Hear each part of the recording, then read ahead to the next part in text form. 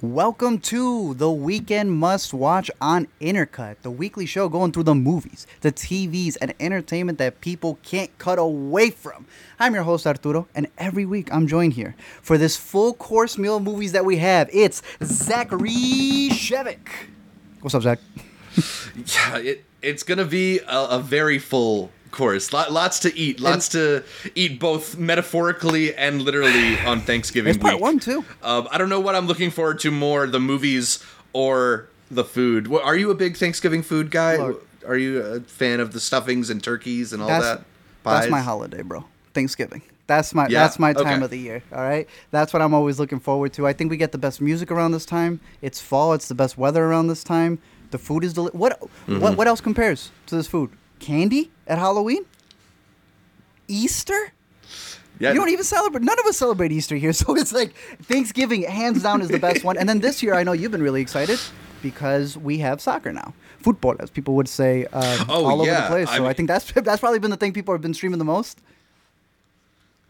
Yeah, that's probably my pick for the week is the World Cup. But yeah, normally we only get Thanksgiving football, and now we got Thanksgiving football and Thanksgiving Football. football. So, yeah. It's going to be really enjoyable for me at least. Yeah, it's going to be a pretty jam-packed week. We have a bunch of the movies that have come out this week so far. Obviously, with this upcoming week of movies that starts on a Tuesday. Some movies coming out on a Wednesday, Thursday, Friday. It's going to be really confusing. But the best part is if you've been listening to Intercut, you've seen a lot of these upcoming movies, which we're going to be wrapping up at the end of the New to See for this episode. But we're going to begin with a lot of the films that are out this week in theaters that came out last Friday. We still got a good bunch before we get into the big Thanksgiving weekend. And it's a good mix of stuff that's in theaters, stuff that's at home, stuff that's getting a wide release. So let's jump into what I think is the biggest release of the week that's had people making every food pun possible. The Menu. A movie that Zach was able to catch earlier this year at TIFF. He gave it a recommendation, but he did something that Zach doesn't usually do. He wouldn't tell me a damn thing about this movie. He wouldn't give me an inkling. He wouldn't tell me anything. He's like, just go into it. It's fun. It's good. I went into this movie only knowing that it was the writers of Succession. So I was like, all right, it's going to be some themes at play here. It pretty much revolves around a bunch of rich people who organize themselves and appear at this island where for $1,250 a head, they get to eat crazy courses of meals from one of the best chefs possible. Only 12 people can go at a time, and you can't leave until you finished your meal. But there may be something else on the menu that they weren't expecting. The cast, fantastic all around. The script is going to keep you guessing throughout the entire movie. But then I realized that the writers actually write for The Onion, and that's when a lot of what was going on here actually made a lot of sense to me. Zach, you liked it out of Sundance. I don't know if you had the chance to rewatch it, but having sat with it for a while, how's the menu been digested with you? I think it's settled okay on my stomach, although, it's not necessarily the most satisfying of meals. I felt, I got a little bit hungry an hour later, if we're going to extend the metaphor a little bit further. I obviously, it's like ripe for making those types of food puns. My rewatch review of the film was that I think it's got all the right ingredients, but maybe could have used a little bit more time in the oven because there's a great cast, a lot of really sharp, funny writing here, a really interesting setting as well in this like high-class Michelin star kind of restaurant environment and the world of that like cutthroat kitchen as well, which we've seen elements of in The Bear earlier this year. But I think the movie's ultimate messaging about class and about art maybe feels a little bit muddled by the end. It's not anything that makes me feel like the movie isn't good, just maybe something that kept it from being really great. But there's a lot there, and I think it actually comes together a little bit more cleanly than I expected on my rewatch of it. I feel you. We're going to be going full spoilers because obviously there's a lot extra to add to this movie, but I think if you've been watching a lot of these movies that are literally eat the rich, this takes the eating element to one degree further than we've seen in other movies. But at the same time, I agree with you. It's like I feel that the Succession people are better at writing rich people than they are what's supposed to be the working class. And in that, I don't think that this is a movie where you're going to come out. If you haven't seen any movies ever, Sure, you're going to be coming out of this going like, wow, there's a class systems at play here. But for the most part, I thought it played well as the satire that it's trying to be. I've heard them pitch it as a horror, and that the satire begins once you leave the theater. But the ending, while it works as a very entertaining ending to a movie, it did have me questioning a lot of the people involved within this. But for me, when you go into a movie like this, I think you could see it as a metaphor for anything, any business that you're in. You know, it doesn't have to be a chef who's at this point in his career. It could be a filmmaker. It could be, any other employee, from dance to anything else. But nonetheless, what holds this movie together, besides the twists and turns, is the cast. Ralph Fiennes, I think, is fantastic in this movie. Nicholas Hoult is just so perfect to hate. He just plays that smug role so well. And yet, out of everybody in the menu, I felt like I'd be him, sitting there wanting to try every single piece that there is in store. I don't know if you had a favorite character. No, I like taking pictures of my meals. I don't know if I should feel indicted necessarily. Yeah, exactly. My memory's not that good. I can't remember the mouth feel of the mignonette without like a little bit of cell phone snap. I really liked Ralph Fiennes in this film. I think this is a really fun performance from him. One of the things that I mentioned when I saw it at TIFF is like I love in his performance where like you can kind of see the corners of his mouth turn up in satisfaction a couple times. Like it's the most subtle of face movements, but he's an actor who can really pull off stuff like that. And I think he's a character who might have felt a little bit lost for purpose, if not given quite such a good performance. So I really liked him. Anya Taylor-Joy is really strong. A solid cast in general. There's a few people in this that it was just kind of cool to see in this kind of movie. Our guy Arturo from Arturo Castro from Broad City has a fun little part in this as well. So yeah, I think it's definitely one of those films that's worth taking the time to go to the movie theater. It's a pretty easy recommendation. I feel like most people would be able to get something from this. It's not like a movie that would be hard to find somebody to go with you to see. So yeah, I recommend it wholeheartedly. I recommend it as well. If you're out there for Thanksgiving and this is probably the trailer that intrigues the most people, I think most people will be satisfied, especially after your Thanksgiving meal. Good thriller, great cast, keeps you throughout.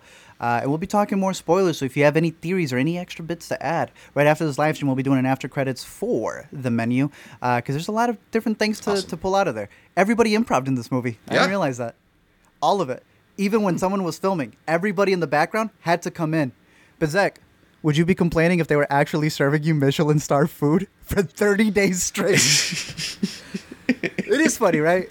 Condemning the people. The craft service table must have been off the hook for this movie. You didn't even need to go to the table. It came to you. It must have been fantastic. So the menu, where the cast ate more than the people in the menu ate there.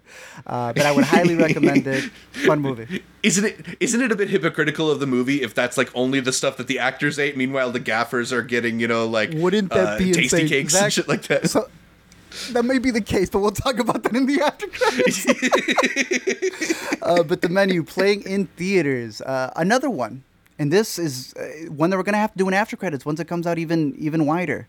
One of our favorites of the year. I knew Zach liked it, but I didn't expect myself to fall head over heels for Steven Spielberg's The Fabelmans. His newest film, as people have been calling it, the new love letter to cinema. And you know what?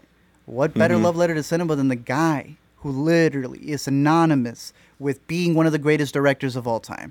This movie hits on all cylinders, not just because it is a Steven Spielberg biopic. I think if you remove him, you still have a movie that has all the tips, tricks, and everything that he brings to the table. It's a story of a young boy who, through his parents' relationship and the turmoils and everything that happens, leads him to becoming not just a filmmaker, the artist. I think a lot of people come into this movie going, oh, but if Spielberg didn't make you, and I'm like, no. Move him away from the equation. The filmmaking in this still stands.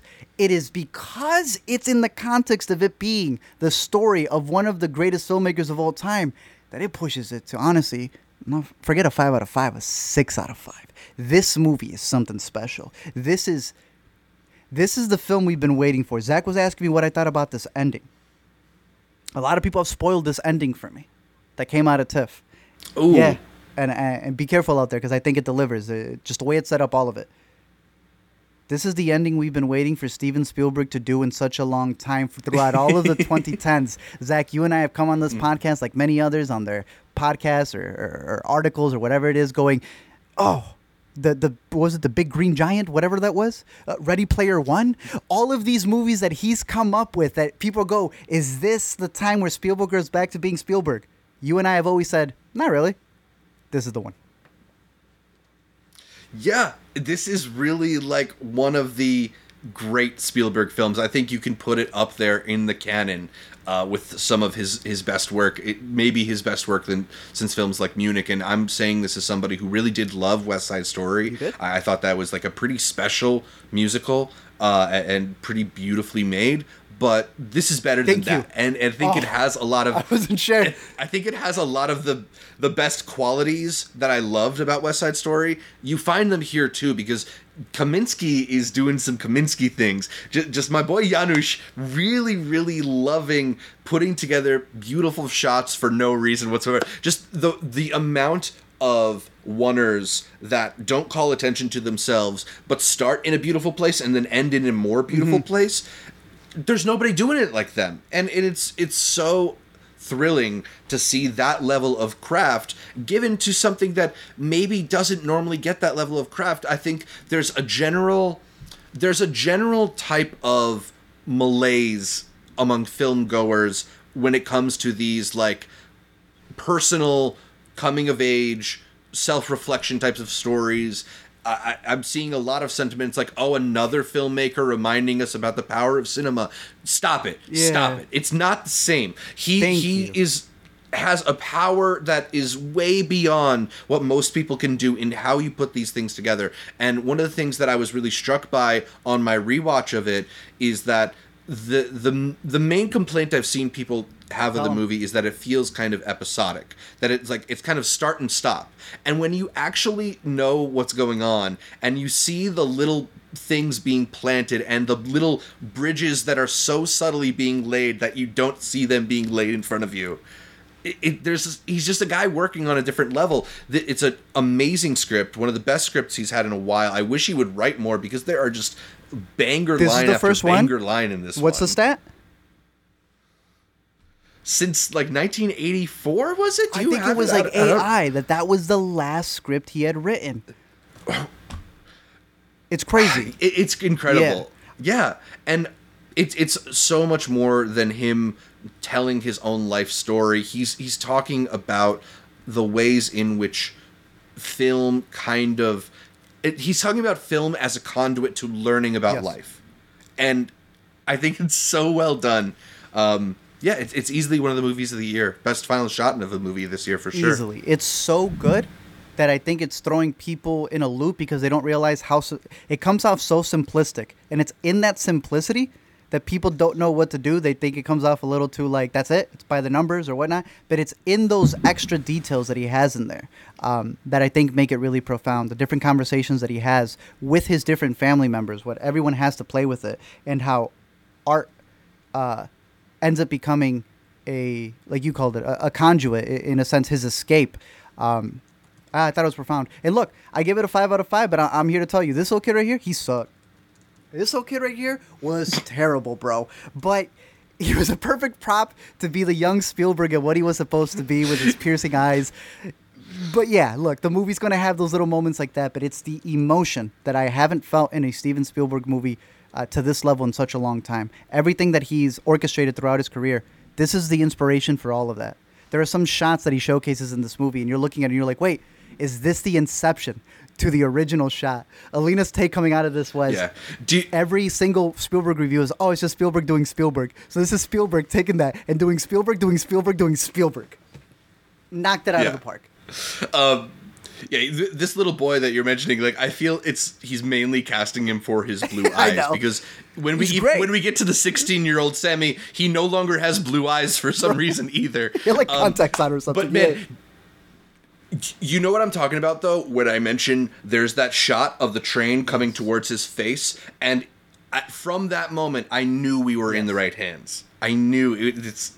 That he was just going to take it to the next level. There's a lot more to discuss. This scene right here is one of my favorites. I know that there's a lot of debate on the approach of what he takes when with his mother. It's a big relationship movie in terms of him and his we'll parents. get more into that on we'll have After to get more Credits into for that, sure. but I want to say that a lot of people who have come out of it, I've seen them give like I did not like Michelle Williams' character, and then I see people watch it again and they go, oh, it's all about that, and I'm like, yes. Yeah. So I would just implore you. Yeah. I don't see people getting disappointed in I can't fathom being disappointed in the movie or being bored in the movie, but I can't see people going like, really? Is this the best of the year? And I'd say give it another watch. It's getting away with its simplicity, but it's in those little minute moments that it packs so much freaking heart.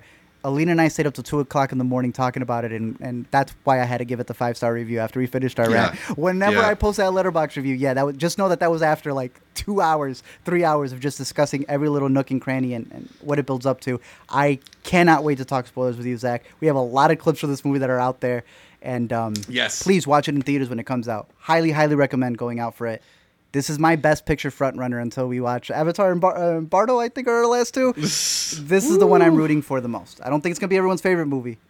I'm not even claiming it's the best movie of the year. It's my favorite movie. I can't wait to watch it again. I want to take my whole family to see it. Oh man, I'm excited for more people to see it too. Devesh in the live stream comments is mentioning that despite its nationwide rollout, it looks like it's still in only about 100 screens. So yeah, I mean it'll be expanding hopefully more and more as more people get to see it. But this is really one of the special movies of the year. This is one of those run, don't walk to the theater kind of movies. To not to sound cliched, but it's so good. Mm-hmm. It's the kind of movie that a movie lover will feel heartened by, will feel enlivened by, will feel reborn by, and it's just it's one of those films that you leave the theater and kind of feel like you're walking on a cloud because it's really just something magical. I'm doubling up on that ending too. If you don't like that ending, you've stopped being that child. You've stopped having that childlike wonder, and I hope people don't lose that. I think that's him going back to his childlike wonder. It's one of the best endings. It's fantastic. It's beautiful. Fabelmans, high combo. It's so price. good. I was also going to say there's two things that I really wanted to. I knew you would love in the film: the ending and the moment with the holes.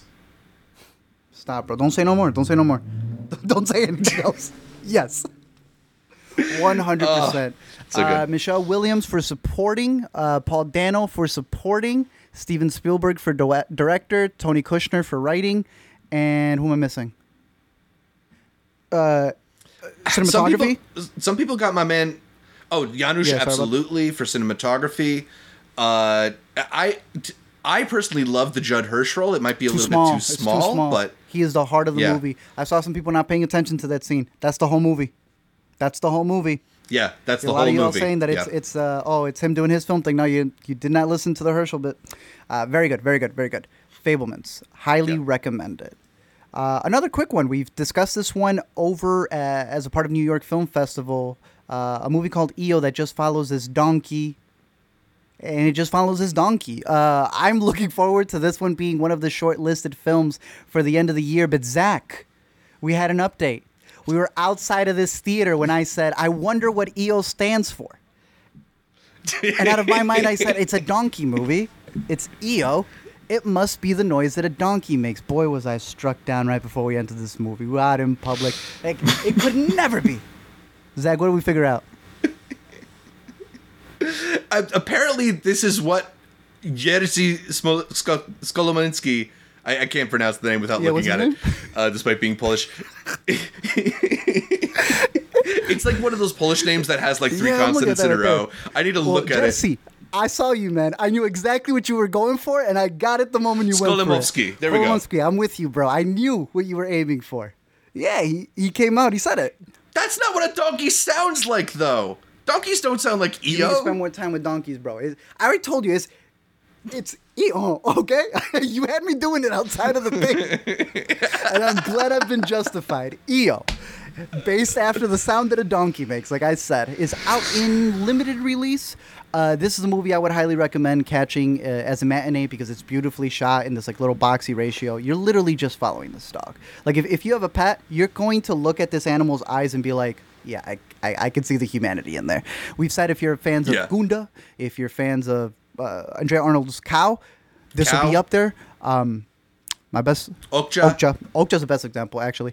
Yeah, Donkey of the Year, in my opinion. I know Zach still is rooting for Jenny, but Yeah, I got Jenny. Do you have your list updated? Because I know there's like a lot of contenders for best donkey of 2022, best film donkey of 2022. I'm still EO. Then I'm going to Donkey from Return to Dust, and then I'm going Jenny. Jenny was a good donkey. Don't get me wrong. You still need to see Return. Jenny's a very cute donkey. And until we get a cameo in Puss in Boots, then I'll have to rearrange my donkey performances. Right. But overall, we'll do the top 5 later this year. Later this year. But EO, if you have the chance to catch it, it is out in theaters right now, limited release, as well as another movie that you can't catch in theaters before it hits Netflix, and I would personally give it the rating of almost a combo price, but it's a family movie. Take your kids early to go see Guillermo del Toro's Pinocchio. We had an earlier one this year from Disney. Came straight to Disney Plus from Zemeckis, of all people, a really great director, and I absolutely hated that movie. It was atrocious. This is magic, bro. This is wonder right here. This isn't trying to reinvent the wheel. It's just a better design, my G. This is exactly what you need it to be. I've seen you shared a couple of the stop motion behind the scenes stuff that they've done for this movie. Yeah. Which I will always do. They're always so cool to see those video montages of putting together the stop motion. It's beautiful. And it is worth catching on the big screen for that alone. There is some just insane details in this movie. The lighting, the textures, the voice acting from everyone around. This is the cricket is played by, why am I blanking on him? Obi-Wan Kenobi himself. He comes in to do the voice, and I thought he did a fantastic job in... Yeah, he's the voice, and he is not... Ooh. Yeah, I don't think he's distracting at all. I think he adds a lot to his performance. He had a lot of really funny quips here and there. Gets to sing a little bit, and... just overall, the tone of the movie it's perfect. This is exactly like if I had children, this is the movie I want to go take them to see. I don't know if it's at my top, but it's definitely in my top 5 animated films of the year. Turning Red, and I'm blinking on some other ones that might still be fighting for the top spot. But this is one that I know they just sent us the screener links for, and I don't regret having gone to the theater to go see it. I would, if I had it there and I still had another screen to go to, that's where I would go experience it as well. I know you haven't caught this yet. We'll be talking about it more next week, but definitely put Guillermo del Toro's Pinocchio on your radar. Yeah, very cool. And I'm glad that at least one of the Pinocchio movies this year is decent. One of them was bound to be, right? Just has to. What wasn't decent, at least for me, was this Enchanted. Uh-oh. Zach, what'd you think? Yeah. You know, I think we both are pretty big fans of the original. Huge. It's like very charming and very fun, and Amy Adams in particular is so vivacious and such a just breath of fresh air in that film. And I think where I come down on Disenchanted is like when we got Enchanted, the whole idea of sort of like a subversive kind of meta look at like a fairy tale or like princessy kind of environment was novel. Fresh. It was new. It hadn't really been it hadn't really been done. Just in the last couple of months, we've had The Princess, we've had Rosaline, we've had Catherine Called Birdie. Yeah. Like it's just entering into a world where that tone isn't special anymore. And if the tone is really the only thing that separates you from the rest of the movie world, I don't know. There's not a lot going on there. There may be maybe a couple moments, a couple quick jokes here and there that I chuckled at. But whatever humor they did try to inject into this thing is a lot more base, a lot less surprising than it was in the original. Yeah. And it just feels very Disney Plus. I don't know how else to really put it. That difference between a theatrical release and a direct-to-streaming release, it's very evident in the ways that it feels like Disenchanted cut corners. It shouldn't be. I love the first one because you could definitely see that the filmmakers came in and had like an obsession with the Disney classics and put them into play. And I agree, that novelty it wears off over time when you're making a follow-up. It reminds me of Scream, in the sense that it's like it's coming in to do something new, but it's like the first one was able to reinvent something. You're just following the same thing again, and not even with something better. I don't think it's a terrible story. I think it's something that it's an interesting play on having her become the evil stepmother. I thought that Maya Rudolph comes in and she does a pretty decent job trying to be the villain in this movie. But we've built this pocket of these overly expensive straight to streaming movies. So yeah, bring it up. Bring up the news. What had to happen with this week because of the way that they've been rolling this stuff out. Yeah, so I kind of on the subject of Disney, they've changed their CEO again. Bob Iger is back. Well, reverted. Bob Chapek is out. Yeah, no, I mean Bob Iger, after delaying his retirement for years and pushing the can down the road of bringing Bob Chapek in, he after taking I think like 2 years away, he's back in the chair. Running Disney. I don't know if we have like the most insights on CDO maneuverings. We tend to keep it to the content. But how do you feel at least about the decision here from Disney? I don't know. It's weird, bro. It's like they've known. I don't know. It feels like they brought the other Bob because they're both Bobs, right?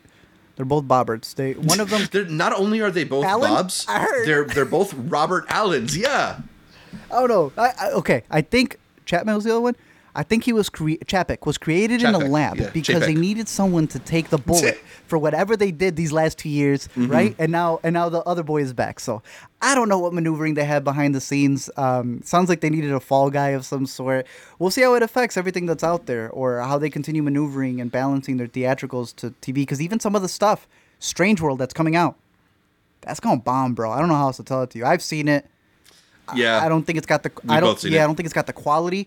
But I also don't think it's got the distribution to it because why catch it in theaters on Thanksgiving with everything else out when it's going to be on Disney Plus by Christmas? That's one of the things that I think has maybe influenced Bob Chapek leaving is that they've bungled so many of their releases over the past year or two to the point where I was surprised to learn that Strange World was going theatrical and not straight to Disney Plus. And I think it's things like that where they've greenlit a lot of expensive projects that haven't hit. They've failed to sort of connect the projects that are hitting to an audience. Look at Andor right now, which seems to be kind of like the thing that a lot of Star Wars fans have been hoping to see. It's not trending on Twitter the same way that Mandalorian or Kenobi were. It's like there's just sort of like a lack of really getting the best out of the product over the past couple of years. And I know the theme park people are really upset with a lot of the decisions Chapek has put in as well. It's just, getting to the point where I think Disney has upset so many of its most loyal supporters that they need to at least show that they're doing something different, and bringing back Iger is kind of like the safest thing. It's the safest thing because it's like, oh nostalgia. No, you like this guy, nostalgia, right? Even this with guy the CEO, was pretty good. That's bad, bro. We're screwed. Yeah. Oh man. Well, speaking of people who could distribute movies, I've still yet to catch this one, but that's because it wasn't in my top box office. I only watch the stuff that's in the top box office. Zach, let the people know if they should be leaving the theaters to go support the movie that needs the most support out there. She said. I mean, I think that it's not necessarily something you need to rush out and see. There's certainly some people who will find a story like this appealing, and I think those people are the ones who probably went out and saw it because there weren't a lot of other people, as we mentioned.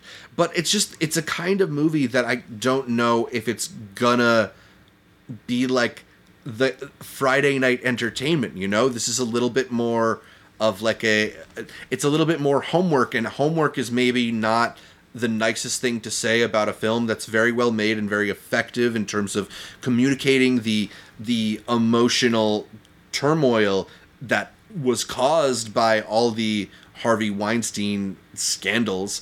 But it's just like, I think the film is such a literal adaptation of the investigation into Harvey Weinstein that they don't really give you a little bit more meat on the bone. There's not enough of the Megan Toohey or Jodie Cantor characters played by Zoe Kazan and Carey Mulligan to feel like you really connect with either of them.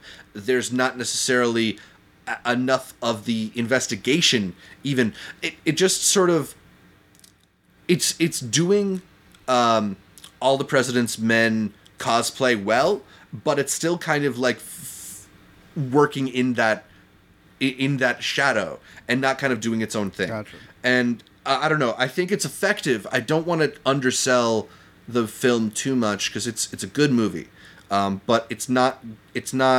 Especially when we talk about how many great movies are out right now, it's not one of the must-sees, I think, in theaters. If you check, see, we got on the chat a little cracking on the mic. We'll try to get that fixed in a little bit. But I did have a question in terms of talking about Bob Chapek's removal and this idea of how to manage a movie and releasing it. I don't know if you got to see the Hollywood Reporter article out there, but to recap it for some of the people, there was an article out there dealing with the Hollywood Reporter really coming at this movie for its box office, which to me is some of the goofiest reporting possible. No one's expecting this to do Marvel numbers, right?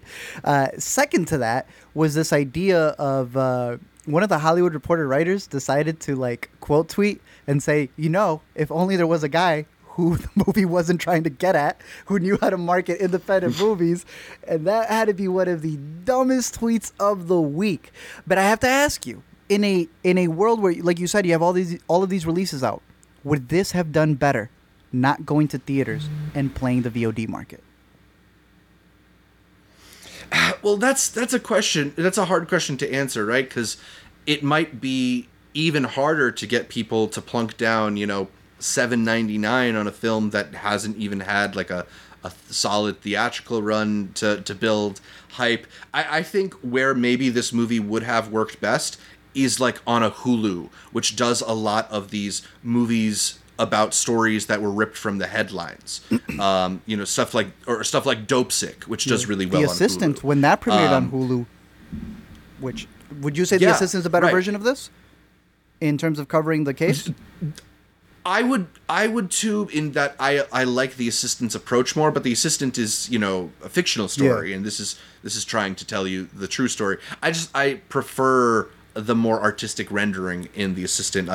It's also the fact that this stuff happened so recently that there's no real mystery or surprise in the film.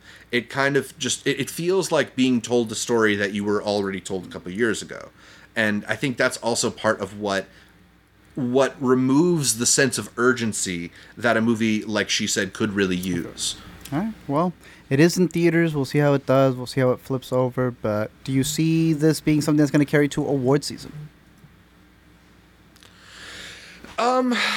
I think it might get a couple slots. I could see it picking up a Best Adapted Screenplay award for being adapted from the book, although I don't think the screenplay is necessarily one of its best features.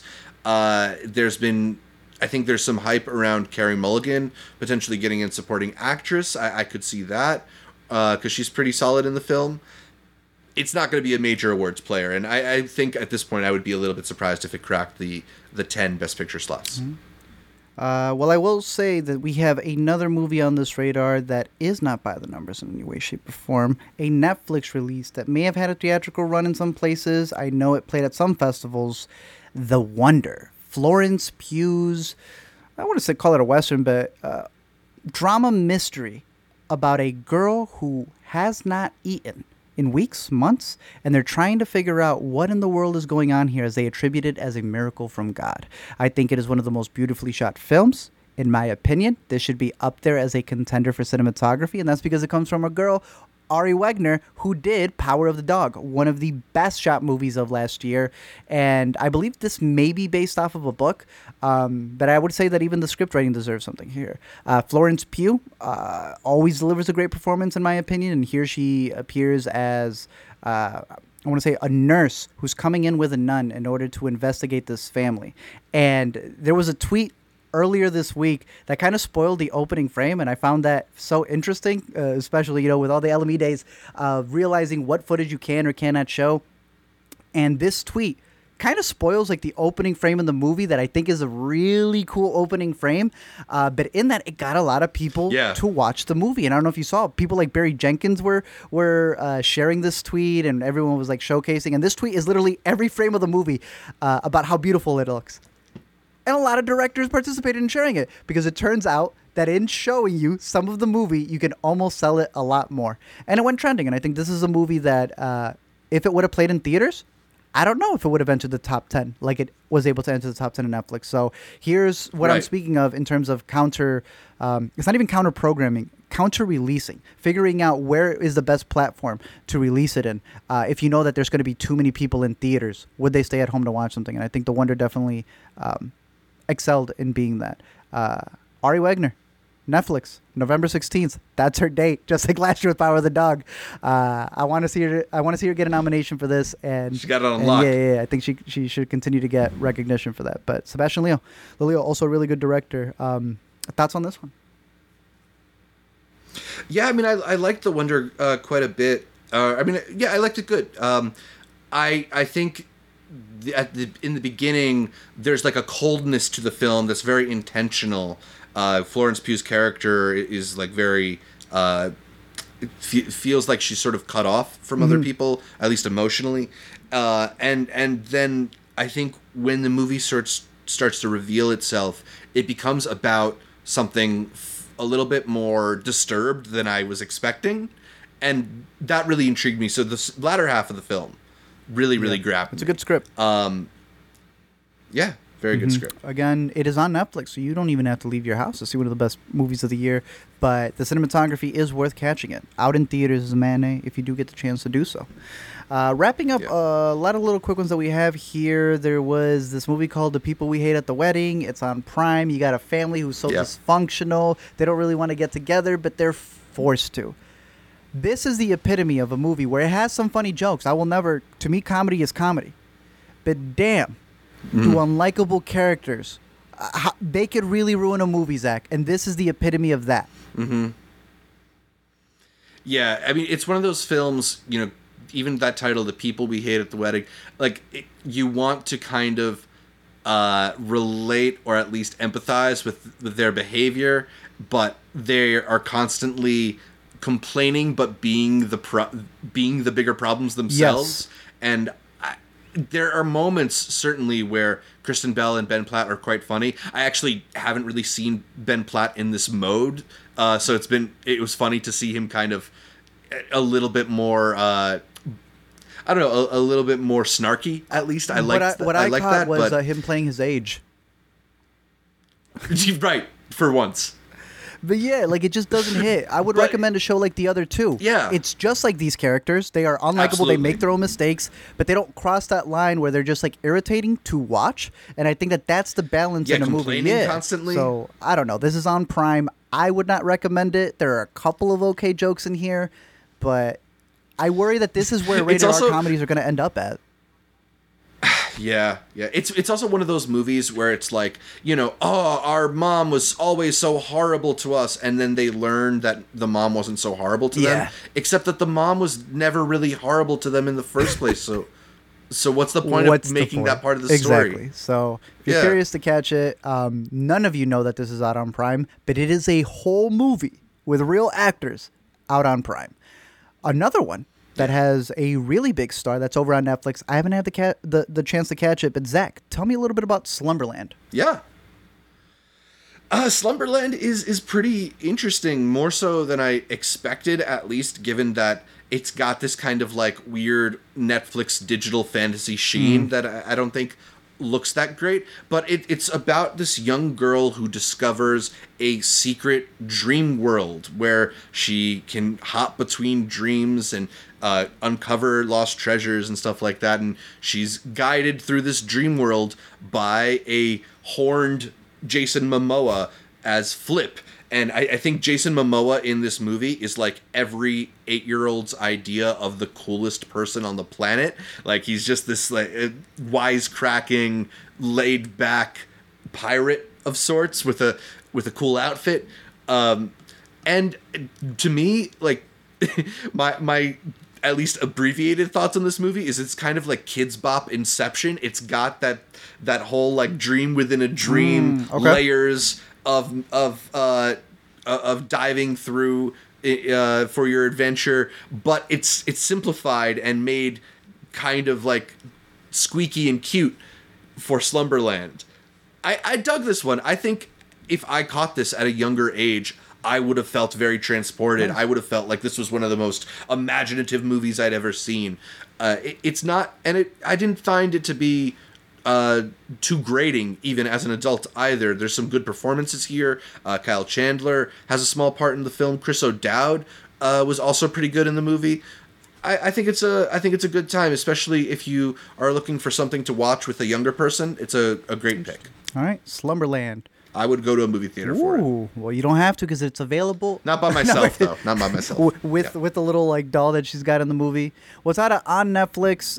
Watch it amongst all of the Christmas releases from this week. This was probably, I don't even know if it's Christmas related, but out of all the stuff that came out this week, this probably would have been the one that I would have caught if I did. But instead I saw Blue's Big City Adventure over on Paramount Plus. The return of Blue. What are you doing to going me, man? to the big city. Hey, Zach, look. If we're paying for Paramount Plus, we need some sort of content, right? I don't know about you. I grew up watching Blue's Clues. That's Alina's things. We both had the officially licensed merchandise with the little notepad, the salt and pepper. We love Blue's Clues. There was I didn't have all that. We went all out, bro. I feel like when I was watching Blue's Clues was around the time when I was still watching Nickelodeon like all the time, but I kind of knew I was too old for some of it. But I watched plenty of Blue's Clues. I think I was 18. But this new one that's come out, the Steve era is undefeated. But here you have Blue going to the big city, and it's not great, but in being the Blue's Clues story that you want it to be, there are little pockets that it's able to hit that are kind of cute. I don't have a problem with the new guy who they've had. I know that he's been doing a lot of the new Blue's Clues episodes as well. But honestly, like watching a lot of this, Josh. you know that they're hyping it up to be, a feature-length film.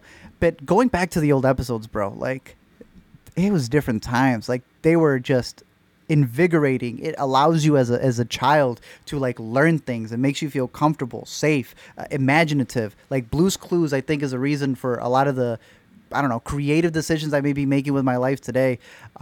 So seeing that it's still around, maybe not to the biggest effect as it was before, is interesting to see, but at least it's no Clifford. Yeah. I'll give it that. Yeah, it's definitely better than that. And yeah, it wasn't the most painful thing. I appreciated that they made Steve a detective. Yes. Like that's a clever. You're like, oh yeah, we're always into finding clues, and then they go to Donovan and he's like, oh, he just has a store. Didn't find anything clever for him. What's up with all the cameos in this movie, man? There's Taboo shows up. Alex Winter is a cab driver for some reason in a weird, like, almost ode to Bohemian Rhapsody. I'm not even sure who it's for, because it's not like it's for the old fans. The new fans definitely are going to get it, but I don't know. Maybe some Paramount stuff that they needed to get done, some checks that they owed people, or cameos, appearances. Yeah. But hey, it's playing on Paramount Plus. They've had a lot of movies, like what's the dog one where they're cops? The Paw Patrol. That had a same day and date released. Big hit for Paramount Plus. Now they got another one to add to the repertoire, but putting that on the radar for those who love Blue's Clues. You got a new movie out in the comfort of your own home. They had my man Josh in the ugliest suit at the end of that movie. Yeah. Though. Like a black suit with like blue rhinestone trim. Isn't that good? Something kind of disgusting. But shout out Steve. Steve's one of those like unproblematic people who we've had a long time, who was a part of our childhood. And you don't grow up and go like, damn, you turned into whatever a Disney star has turned into. Like, he's been consistent. All the like he got addicted to heroin rumors were just rumors, right? I hope so, bro. I think so. I'm standing and putting it officially on this podcast as lore. Yes, he is clean as can be. Maybe some salt and pepper, but nothing too much. A quick rundown on the docs. Stutz was a documentary that came out on Netflix. It is directed by Jonah Hill, and it is a documentary on his therapist. I think it's a very interesting look at the advice that his therapist has given him. He's one of those therapists that doesn't believe that you go in there for him to listen to you. Then you go back home and your friends give you the advice. And while it's interesting, it's an interesting profile of him. Half of it is Jonah Hill realizing he's making a documentary and going like, "Oh, this is what a documentary is," and it ends up becoming a film therapy session for Jonah Hill.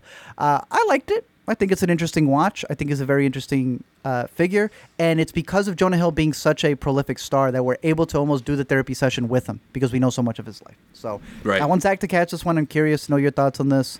Yeah, it's on Netflix, so very accessible. I'm very, very curious about it. One that Zach did see last week, so I'm going to keep it brief. Everything Zach said about this one is correct. This is a knockout. It's a standout. It's a perfect amalgamation of just really the surface of what you need to know about Black history and filmography. And this isn't that... Is that black enough for you, for our audio Is that black enough for you? It plays as a video essay doc. I would say March on Rome, which we covered from Chicago, and several other docs that we've covered. You had mentioned, you made the comparison to the folk horror doc. I'm a big fan of these video essay docs because it's allowing you a budget, the access to these talking heads, the footage to be able to look back at this moment in time and see the ripple effects to where it's led now. Stand out. Highly recommended, just like Zach did last week, over on Netflix. Yeah. We got a question on last week's stream about whether or not this documentary spoils a lot of the movies they mention. And there are maybe some spoilers for the films that are referenced, but I think for the most part, they're either talking about movies that most people don't really have on their watch list. They're trying to create kind of like a new canon for a lot of people. And in the other aspect, like I think where they do choose to spoil some things are only things that might motivate you to go see those movies too. They're talking about exclusively films from the late 60s and early 70s pretty much. So it's also not like they're spoiling stuff that just came out. They're spoiling stuff that's been sitting there, and if you didn't go see it yet, maybe this is the thing that will motivate you to go see those movies. I agree with you. It is spoiling them, though. I've always had this with Fight Club. In mentioning the context of Fight Club, you're spoiling Fight Club, but you kind of need the context. So the question is, not everyone could have caught these movies. What if this is the first one you're watching and you're in college, right? That's the one that I've always been back. Yes, they've always been sitting there, but have they always been sitting there for you when you're this young? But are we going to dismiss some spoilers to really get into the heart of what needs to be discussed? Yeah, I won't have the answer to that. I make spoiler videos for a living. It's something I've always had to deal with as well, but I think it's okay. I don't think it ruins the movie. Does it spoil? Slightly. It doesn't ruin the movie. In fact, it makes this movie so much better. Pepsi, Where's My Jet? Quick little doc, not really quick, 4 parts about this guy who realized, Pepsi's giving out a jet. All you have to do is collect these points. And they didn't put the asterisks. So I can win this jet just by collecting the amount that I need to. It reminds me of McMillions, the way that they were able to put McMillions together and do this whole scheme in order to be able to get all of the Monopoly pieces. It also comes from the director who did the Von Dutch docuseries over on Hulu. So he likes seeing companies who do bad things. And Pepsi, well, yeah, Pepsi doesn't have a good run when it comes to ads. It's a really interesting doc. It's surprisingly produced by Theo James. I would have never thought that Theo James, time traveler himself, would be producing stuff. But hey, he's on board here, pushing this movie. And I'll just say that Part 4 took me to a place where I was not expecting. Part 4 has a cameo and goes to a completely different country, and it just like really broadens the scope of the false and really prying marketing that a lot of these big corporations do. So if that intrigues you, not as good as McMillions, but still a very interesting story. If you like The Menu, may I recommend Love, Charlie, The Rise and Fall of Chef Charlie Trotter. He's here from Chicago. He used to do a lot of very fascinating stuff. This is his story of all of the ups and downs that he did. As a chef, I'm pretty sure he'd look back and be like, you guys are missing a couple of little ingredients here and there. But it's a good little recap because we first learned a lot about him here in one of the museums that showcased a lot of his culinary skills and him being one of the first Michelin star people here, I think. Or I think the thing was that he never got it when he wanted it. But I think it's a very, very good doc about one of the most prolific chefs. My Old School, we had recommended earlier in the year. It played at Sundance, and we had said that this is one of those movies where the entire thing is done from the perspective of what am I blinking on his name right here? What's our actor's name? Alan Cummings. He was supposed to play him at one point. It never came to fruition. So now he gets to voice him for the doc. So you never see this guy. And the whole thing is about this student who looked different, but they never showcased the student. I've seen a lot of fake reviews up on Hulu or up on Letterboxd that didn't finish this movie. So I implore people, if you do catch this on Hulu, finish it. Because in watching the whole thing, it makes you rethink all of it and all the interactions that these kids had. Up on Hulu. And finally, I Am Vanessa Guillen. It's a story recapping her family's struggle to try to find justice for a lot of the soldiers who find themselves in a lot of incidents in where when they're getting investigated, the people who get to spearhead those what's it called? Those cases are the people who are committing them. Those investigations, yeah. So it's a doc that profiles her story. Yeah, this was... And it was trending through the week. This was also one of the top trending movies on Easily. Netflix. I mean, they really break down how it was through social media that they were able to get a lot of the story out there because of the original I Am Vanessa Guillen hashtag. So I'd put it on your radar because I feel like most people know about the story, but if you haven't, I think it does a really good job putting you in the perspective of her mother and her sister and what they did in order to get justice for her. And honestly, it's still ongoing. So a lot of these docs out there may not be the most joyful things. Honestly, there's probably depressing elements to every single one of these docs, but nonetheless, really interesting docs you can catch from the comfort of your own home as we move over to the TV of the week. Zach, there's new Teletubbies. Man, you're putting all this children's entertainment. Like, are you trying to tell me something? I sent Zach the list. Do you have news? I sent Zach a list, and he's looking at this, and he goes, Teletubbies, Blue's Clues. Boy, what are we doing this week? It's just the new stuff that came out. Like, no kids in the horizon. Were you Zach. stoned when you put the rundown together? No kids. It's Teletubbies. I figured it was one of the biggest releases of the week. Yeah. I look at it, and then I see that it's 25 episodes. 26. So 26. we both caught one apiece. It's cute. For those of you who have been hoping for your PBS days to come back and you don't have, I guess, an account over there, the Teletubbies are back on Netflix. That is it. That's all I got to say. That's the news. That's the report right there. I feel like they've gotten a little bit more of some production value, some added production value since they made the jump over to Netflix. There's maybe a little bit of CGI that they're using, but not a whole lot. I definitely feel like it's solid material for when you've had a few edibles, unless you have kids. But really the thing is, like, Netflix is trying to compete with Disney Plus for favorite babysitter status, right? Like, you got your Blueies, and then you got your Teletubbies, and like. It's constantly in the top 10 on Netflix. They're trying to get that. So, it might not be for us, but there's a lot of parents and young children who I think will enjoy having it there. Yeah. It's definitely a decent distraction. There's lots of nice sounds and pretty colors. I was always a Wiggles guy myself, but I will say at least they've kept it consistent, right? Maybe it's not for you, but for the most part, when I went back to the Blue's Clues stuff, they've changed the Blue's Clues style, what I grew up with in the right. old, they turned it into Coco Melon, and I'm like, no, what's the point of that? So at least I guess the Teletubbies is not changing the formula too much. So if that was your comfort food for whatever reason, out on Netflix, you got, Zach said, 26 episodes to go for. The good thing on Netflix, though, is the series finale to Dead to Me, one of my favorite season ones when it premiered back in 2019. A lot has happened since then without getting into too many spoilers, but it's two women who weren't really friends and honestly have a lot to hate about each other coming together and going through this whole journey of crime, mysteries, syndicates, all of these various things. And season 3, I think, knocks it out of the park in all cylinders, and I think was a great ending. It's able to bring both of these actresses together, still delivering the best punchlines that they possibly can.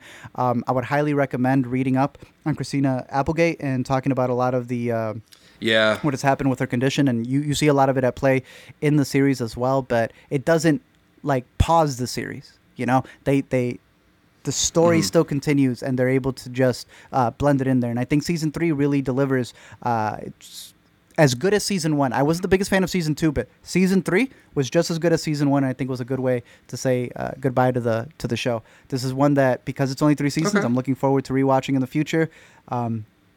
It's one of my go-tos on Netflix. Dead to Me.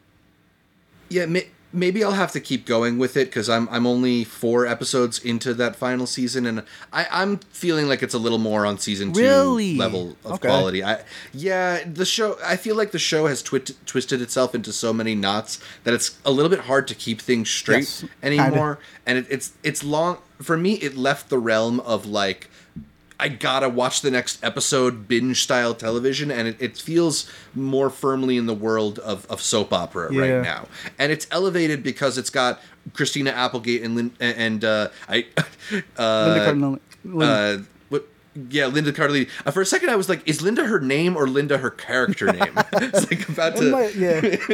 Might as well be. But I feel you, Judy, because I connect to them. They're so good and charismatic that I can just watch them like act through any scene, even if it's like a boring scene. They'll make it fun and interesting. But when we just talk about like all the twists and all the bending over backwards the story has to do to try and keep the momentum going forward, that I'm a little bit I've run out of energy for that stuff at least. But I still like them. I agree with you. I'm not there for the story anymore as much as I'm just hanging out with them. So for that, it's also one of the big reasons why I'm looking forward to revisiting it. If it was just a story, I would know the beats, but I really just love them and their friendship together. So that to me, season 3. They're great. On Hulu, though, there was a little show that is premiering on a weekly basis, and it's got 2 out so far, a miniseries called Fleshman is in Trouble. You listen to the podcast.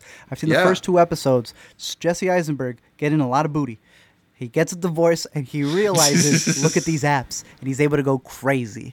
It's beautifully shot, great acting, but what I love the most about it is that after his divorce, he's rekindling his friendships with, what am I blanking on? Adam Brody and Lizzie Kaplan.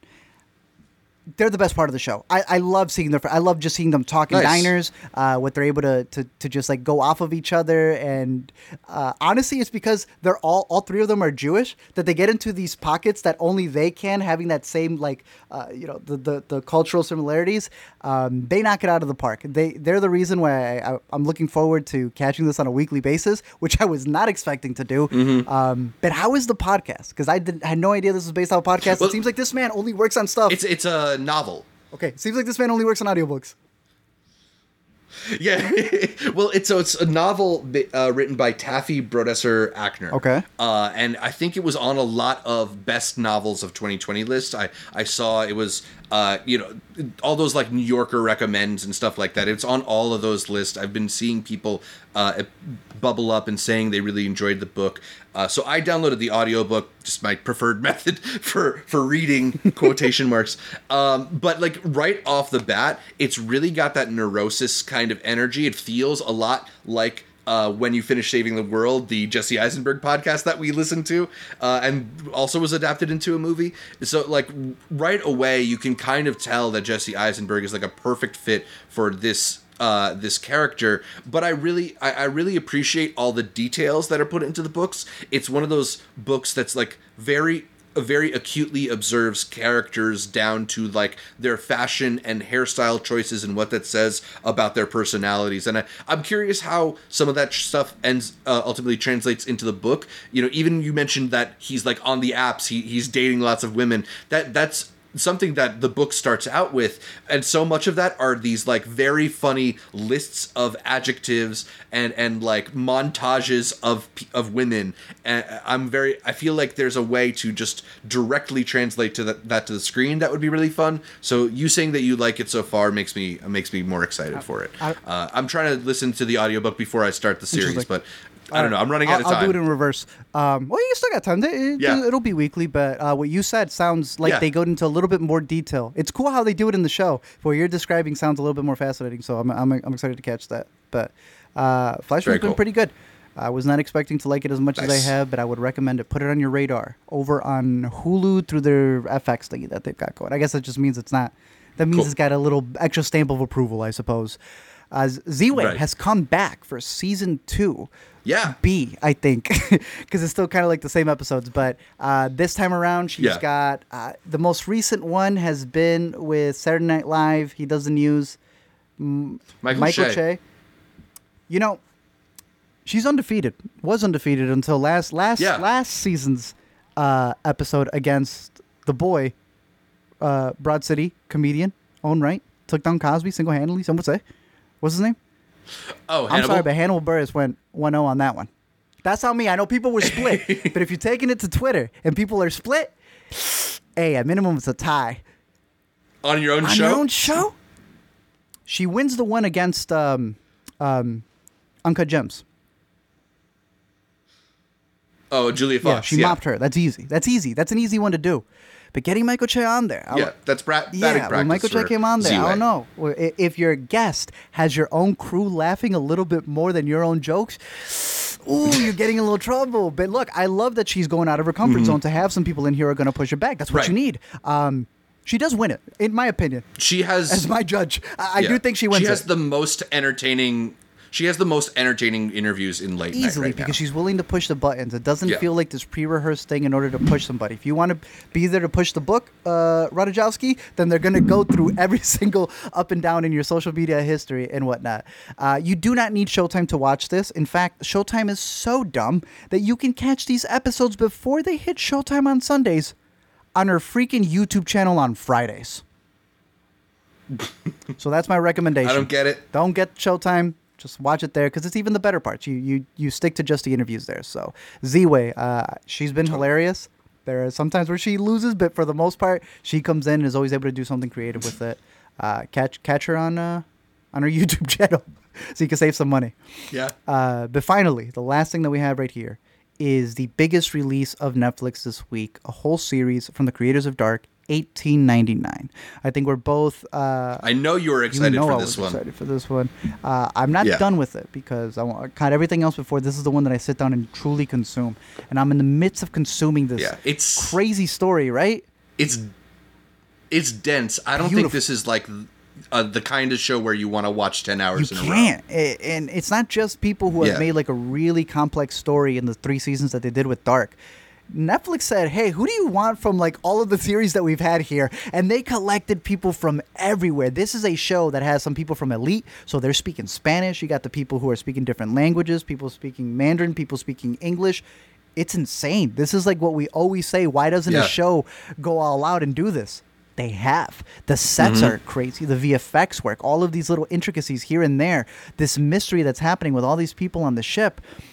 And then it's released this weekend that Netflix may have stolen this from someone who wrote a comic, a graphic novel in Brazil back in 2016, showed it to everybody, and has piece by piece kind of shown that it may be plagiarism. Now, mind you, a lot of it has to do with the ending of it, so I kind of got the ending to this spoiled for me in reading that. But in that discussion, it's been interesting to see a lot of people defend it from Brazil.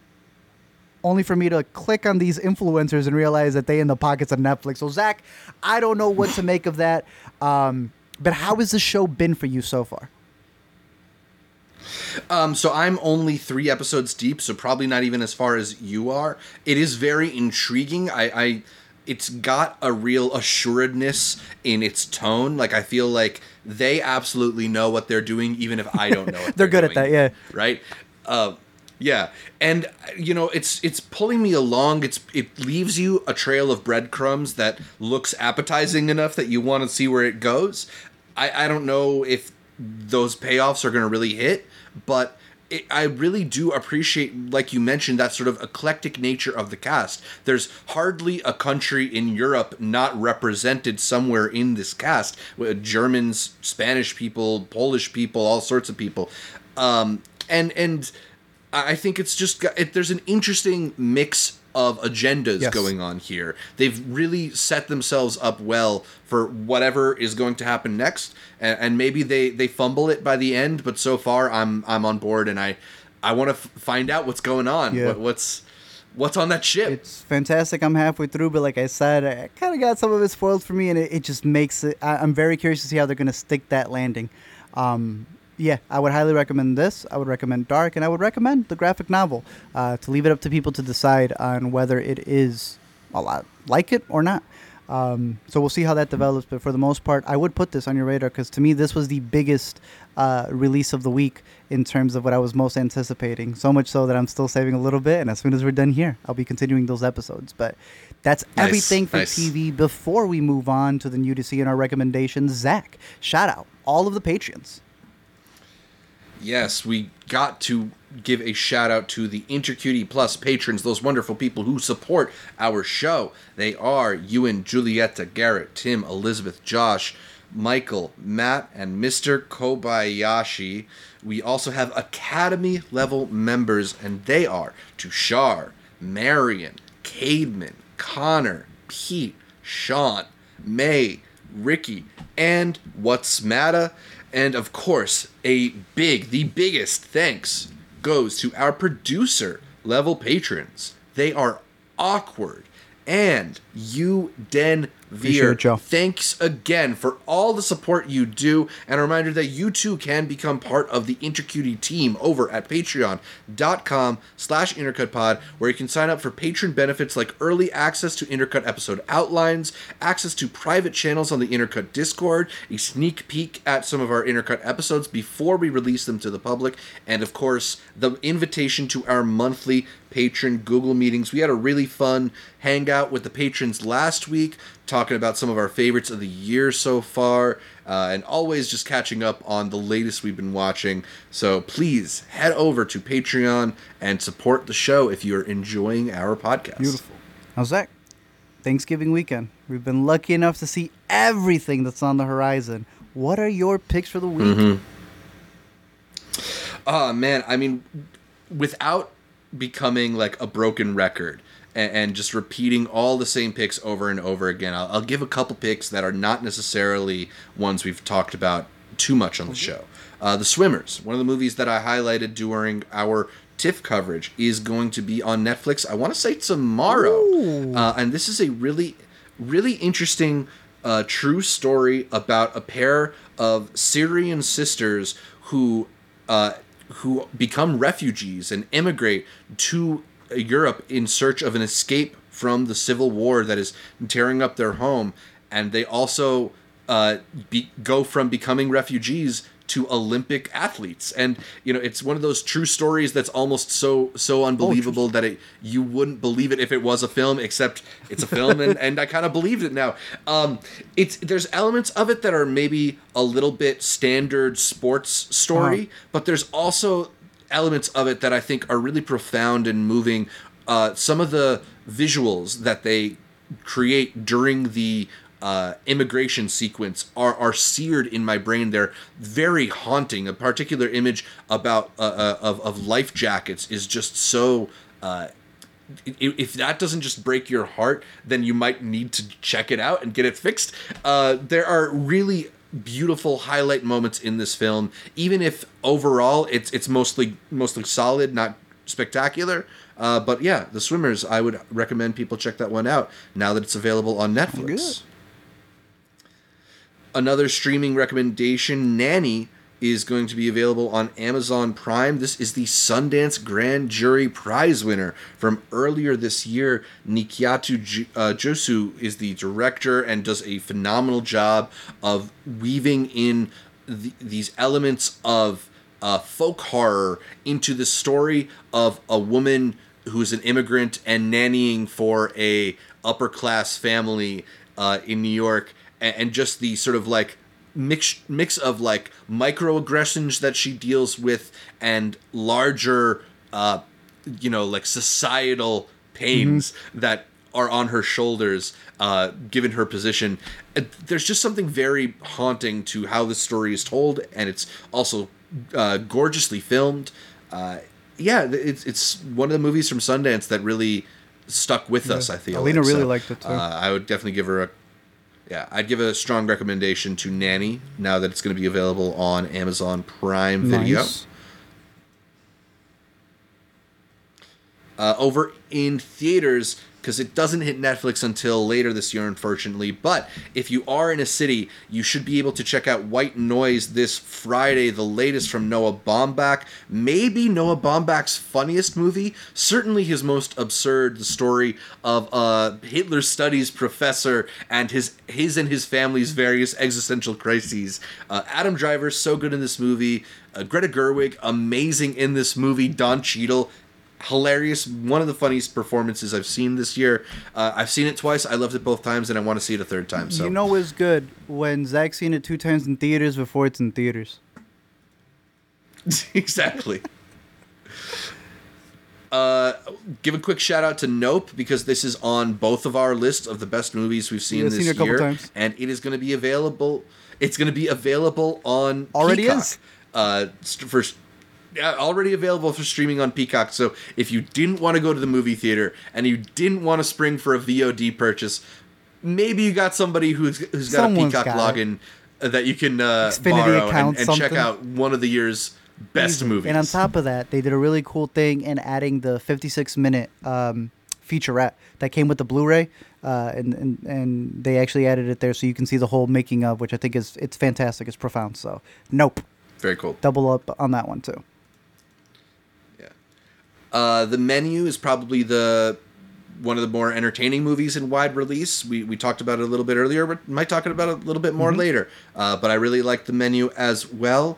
And then one more pick, one of the only one of these picks that I haven't seen yet. It's Welcome to Chippendales, the long gestating series that at one point I think was supposed to star Dev Patel. Eventually, it's worked its way to Kumail Nanjiani, and the reviews so far are pretty solid on this one. The story of the rise of the male dancer Chippendales company. And yeah, it seems like a kind of different role for a guy that I find very charismatic, Kumail Nanjiani. Right. So I'm curious to check this one out on Hulu. Right. And I know we got the screeners for them, so there should be something to dig into. Right? We'll see. It's going to be airing weekly, it seems. So have that on your horizon. For me, I'm going to go with all the theatrical stuff first. If you want to go out with your family and want to watch something a little different, I think one of the most interesting picks of this week is Bones and All. Go in knowing little as possible if you can, but maybe you read the book, and hopefully it does it justice, because Luca comes in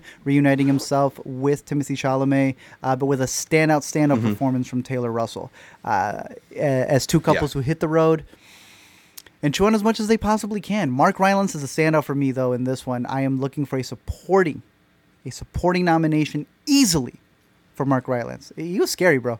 I was thinking back to this movie, and I didn't realize how scary it was. Carson had made a video earlier, and I was like, you know what? It was kind of scary for no reason whatsoever. So I think it's a very effective movie, and I think because you have someone like Timothy on there, they say there's no movie stars nowadays. But I'm looking at one right here, Bones and All.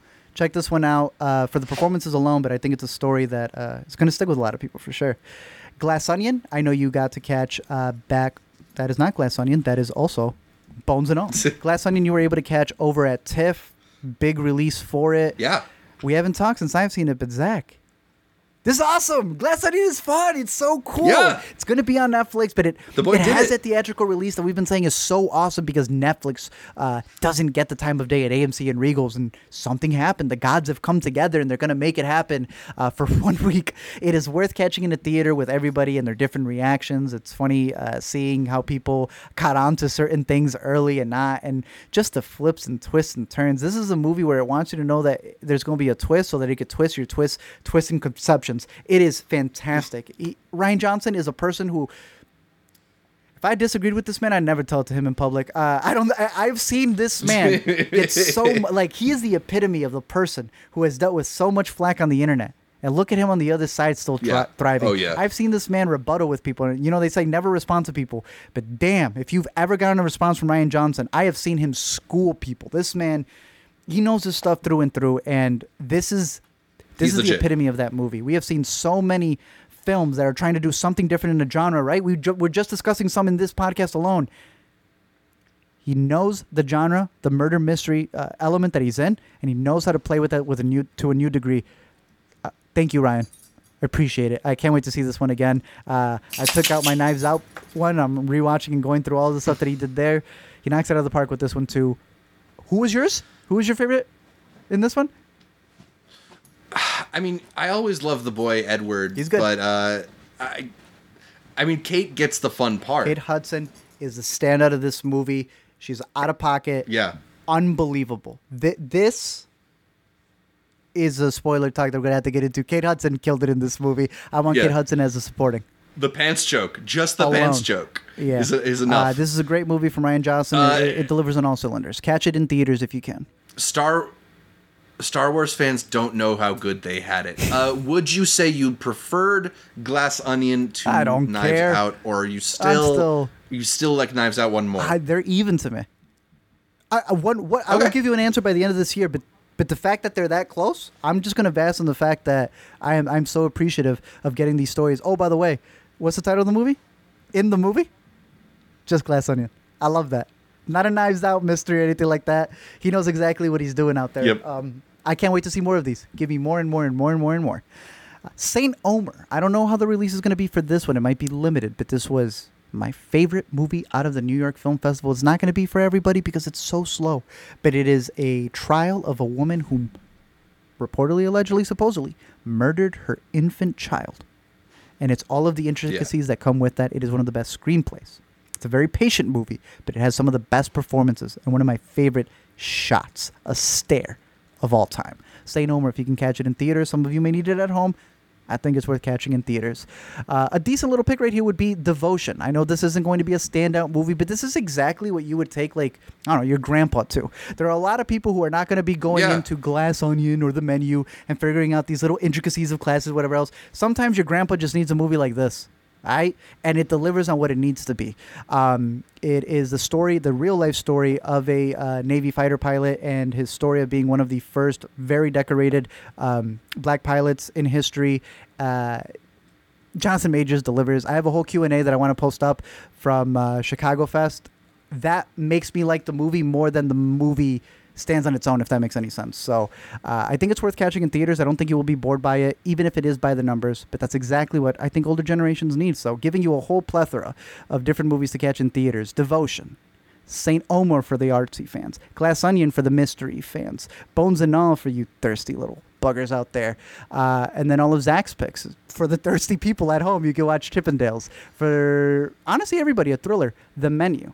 Nope, at the comfort of your own home. The comedy that is White Noise. The mystery thriller that is Nanny.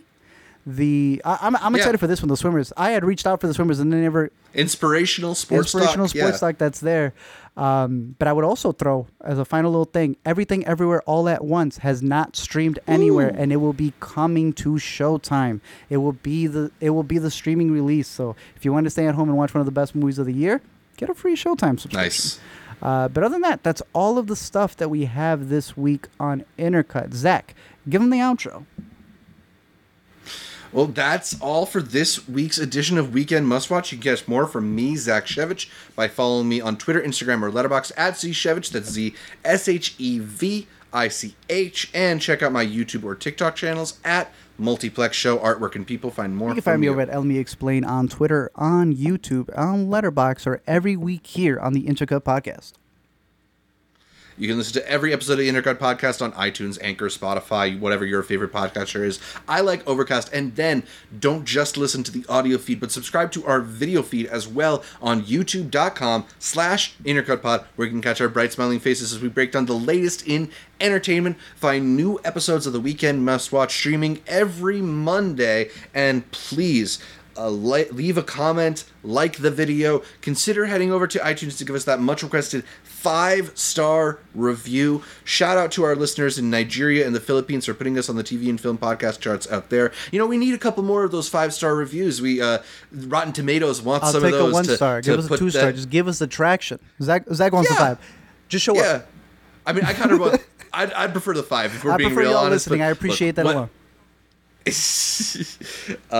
Follow us on Facebook, Instagram, Twitter, whatever, Patreon. All of them are at Intercut Pod, and you can get updates throughout the week from Art, from me, from all the guests we feature here on Intercut. And also check out the link to our Discord in the description for this episode and join the conversation all week long. But thanks again for tuning in, and until next time, sweatpants. That's all I got.